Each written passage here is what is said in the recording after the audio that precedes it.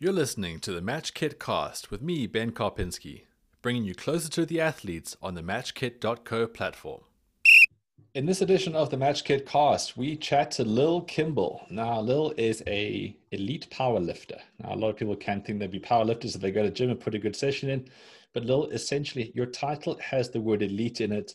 You've got world records. You're number one rated in SA, number two internationally. I mean, this is an obvious question because you don't think powerlifting is going to be a sport you're going to pick up at school.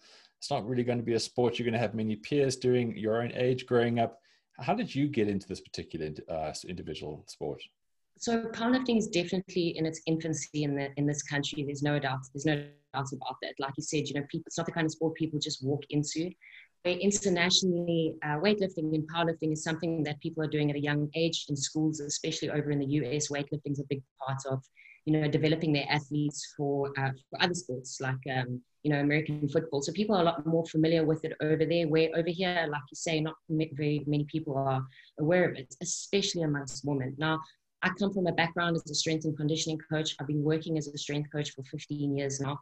And I kind of transgressed from being a coach into powerlifting. I've always been an avid lifter. I've always enjoyed lifting. But at the time, back in 2013, I didn't really realize what my potential was. I was just lifting in the gym, casually, until someone came up to me and said, wow, that's an impressive deadlift for a very small human. And invited me down to a comp that took place 2 weeks later. So I was completely unprepared. I had no background I knew what powerlifting was. I knew what it was about and what the requirements were, but I had absolutely no experience. I hadn't worked with any powerlifting athletes. And I walked onto the platform, and in my first competition, I unofficially broke a deadlift world record. I was 47 kgs and I deadlifted 140. So that kind of sparked this fire inside of me. That's not something, I had no idea what my strength was and what I was capable of. And when I knew that I was suddenly doing something that I could compete in, I come from a very sporty background. I was always very athletic at school. I was completely addicted. There's something extremely empowering about being challenged with something that is, unrealistic, like, lifting weights, in a sense. When you compare your body weight to the weight that's out in front of you that you're expected to lift, when you achieve it, it's a feeling I can't quite describe. So look, I weigh 82 kilograms. I've been in decent shape throughout my life. The most I've ever deadlifted was 130 when I weighed 82, and I was quite chuffed with that. Those numbers are that's absolutely incredible. What was the difference between your mindset prior to breaking that record and what you focused on thereafter? I mean, was there a massive shift to know that you can be even better than this?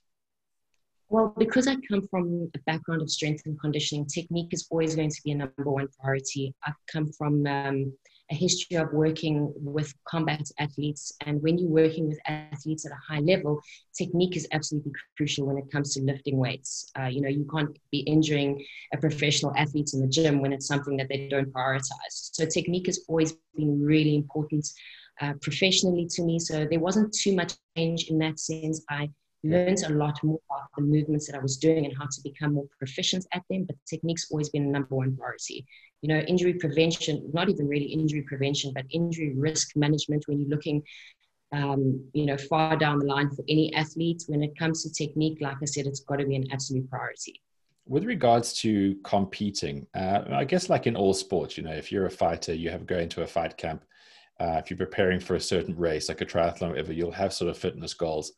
How does the sort of life of a powerlifter change when you are competing to a certain thing? Like, how do you condition yourself to say, get to a certain date knowing you're going to pick up a certain weight?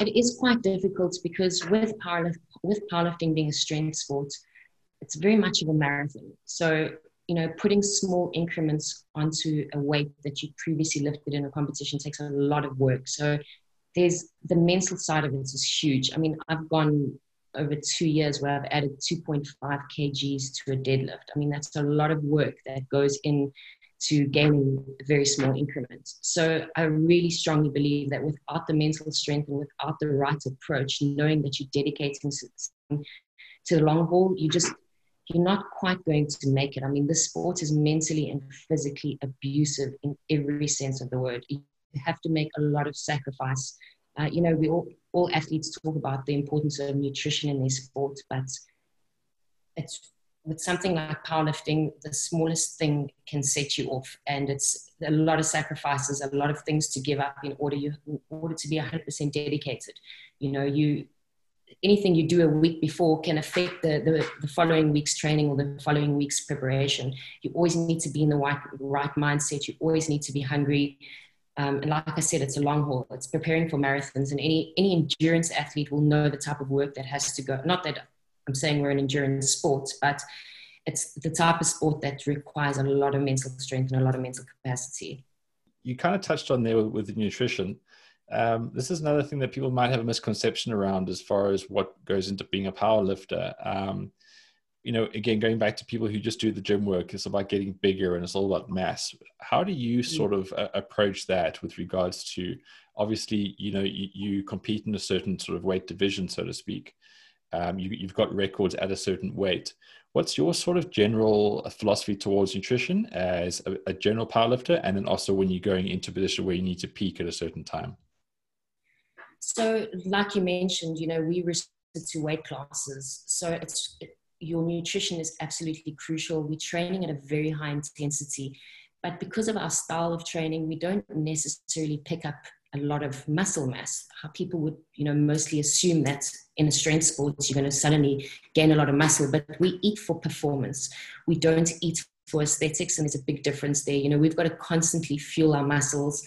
And to be honest, my off season is much like my in season. Not too much changes nutritionally, because I constantly need to think about my next training session and what the fuel from the day before and how it's going to affect that training session. The off season is where we get strong. So it's almost more important than the in season. The in season is really when we practice what we're already able to do. So there's almost no off season for a powerlifter. Our nutrition has to be completely dialed in all the time.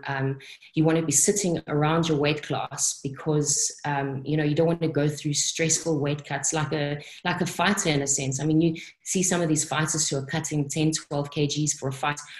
We have to avoid that. We cut too much weight and it will affect our strength. We put on too much weight and our leverages change, which means the way that we move under a squat, under a deadlift is going to drastically change. So it is our goal to stay within our weight class. So our nutrition pretty much stays the same year round. Now, would you go to the extent of measuring your food, measuring as in like the weight, measuring calories and all those kind of things on a day-to-day basis? Absolutely. So carbs, fats, and protein are essential to us. We quite anal retentive about ensuring that our macro needs are met. Obviously, we're mostly training in a calorie surplus or calorie maintenance, as opposed to when you're cutting weight where you're sitting at a deficit. But yes, we have to be, because when it comes to tracking your macros, it's all about body composition. When you're just tracking your calories as an overall, you could be either gaining weight or losing weight, but we need to be either gaining muscle, keeping our body fat down. So macros are extremely important to us. The type of foods that we're eating, sugar and things like that really do affect our performance. They affect our recovery, and these things are crucial for us. So I was gonna go straight into that. Obviously, sugar's not a great thing for you. What else are the things that you completely avoid in your line of work, so to speak? I want to say alcohol, but we all live balanced lives, so there is alcohol in our lives, but very limited. I'd say anything between 24 weeks and 30 weeks, we cut out something like alcohol completely from our diets. I mean, that's a long stretch, 30 weeks before a meet. So alcohol's a no-no. Starting to get closer into competition, we start managing the type of proteins that we're eating, the type of vegetables, the type of starches, again, because your body responds in certain ways. Too much whey powder just makes you excessively bloated. You can't be bloated when you're under a squat bar, because again, things like this affect your leverages. It comes down to the smallest aspects that can affect us in the biggest ways. Wow, that is absolutely amazing. But as you say, I mean, you've added 2.5 kilograms to a deadlift over a long time period. When it comes to this kind of stuff, it's going to be the grams and the millimeters anyway. Do you sort of have a full-time coach that works as hard on the nutrition side of things as they do maybe helping you on the physical side, or is this something that you completely taken on by yourself at this stage of your career? I have a full-time nutritional coach and a full-time powerlifting coach. At this point, you're so dialed in when you're coming into competition that mentally you need to be visualizing what you're going to be doing on the day, and you can't be worried about your sodium levels and whether you're going to make weight and thinking about those things. I need somebody else to do all the thinking for me. So on a day-to-day basis, we're checking in with our nutritional coaches, and they basically manage everything for us. So they are literally dictating meal by meal what we're doing, especially when it comes down to our weight cuts, and the couple of weeks before competition is so crucial. Now, Lil, if I go through your incredible sort of achievements as far as where you've gone with your sport, it really is quite something. 19 world records, 4-time powerlifting world champion, 44 South African records that you've held, and 4 all-time African records. What is next for you? Like I started with the podcast, you're number 1 in SA, number 2 internationally. Your sport is just a constant slog for like small progress. What is the next big goal for you? Truth is, I'm 37 years old, and much as powerlifting, we really are in our prime in our 30s. We have the muscle maturity, but those 25-year-olds are yapping at our ankles. So as I'm breaking world records, they're breaking them straight after me. So my goal is just to constantly stay on top of my game. As you mentioned, I'm number 2 in the world. I'd love to be number 1. It's bittersweet if I'm not, so that's a goal I'll always chase. This is something I will be competing in for at least another 10 years. Going into our 40s now, there's master levels that, some of the women in their 40s are outlifting the girls in the early 20s. So for now, I'm definitely gung-ho on continuing to compete at a very high level and just get more invitationals to some of the biggest meets in the world. But aside from the competitive edge, and I think this is something that all athletes sort of kind of dwell around their head a little bit, is that what keeps the intensity up for you? What keeps you wanting to go back and train like this? Because there are easier ways to live. We all know this, but the sacrifice is obviously worth it right now. But what's your sort of biggest motivation or biggest sort of stimulus to keeping the intensity going like you are? I am a highly competitive individual, that's for sure. And once you get a taste for this, it's, you can have so many world records and so many South African, nobody really cares. Nobody remembers. Nobody knows what you did up there, but it's constantly improving on yourself. I come from a background of drug addiction. So for me personally, the very first world record and that very first personal record that I broke was a huge step for me. It was a huge step to show how much I can achieve and how much I turn my life around. So it is something that I always look back on, and I always look on how far away I can push myself away from that person I once was, if that makes sense. Yeah, it's incredible. I mean, it's an incredible motivation fact.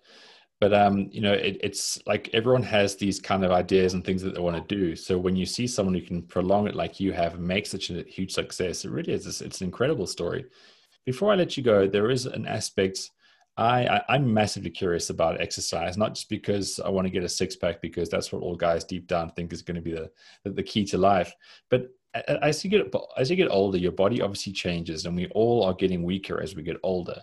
I heard that it's very good to kind of get into your more line of exercise because it helps with bone density as you get older. Is that true with lifting? And is that one of the biggest reasons why you should lift weights as you get older? Absolutely. That is definitely one of the number 1 reasons as to why people should be including resistance training into their regime on a weekly basis. I mean, I've had my bone density checked, and the escalation that I've seen over a yearly basis is incredible.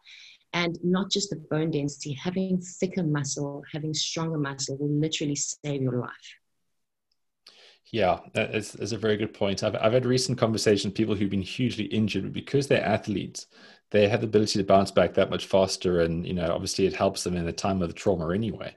So yeah, it does. It makes so much sense. But what I really liked about what you said in the beginning here is that this is a sport that all people should be getting involved with, because you need strength, whatever you do. You need strength for life. You need strength for other sports you're involved in. And it's just a discipline about learning the technique, going through the sort of discipline of getting through these sessions and pushing towards the end. It really is an absolute no-brainer, and probably should be encouraged a lot more at younger levels.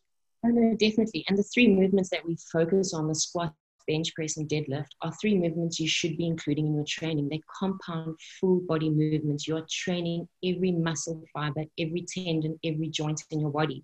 And they're just so much bang for your buck. So, I mean, I don't just work with powerlifters, I work with athletes across all levels. And they're things that every single one of my athletes will do, because basic strength and stability across your shoulders, spine, and hips will save your life. They will make you better at everything, whether you're a runner, a surfer, or a corporate desk jockey. You will sit at your desk better. Your posture will improve.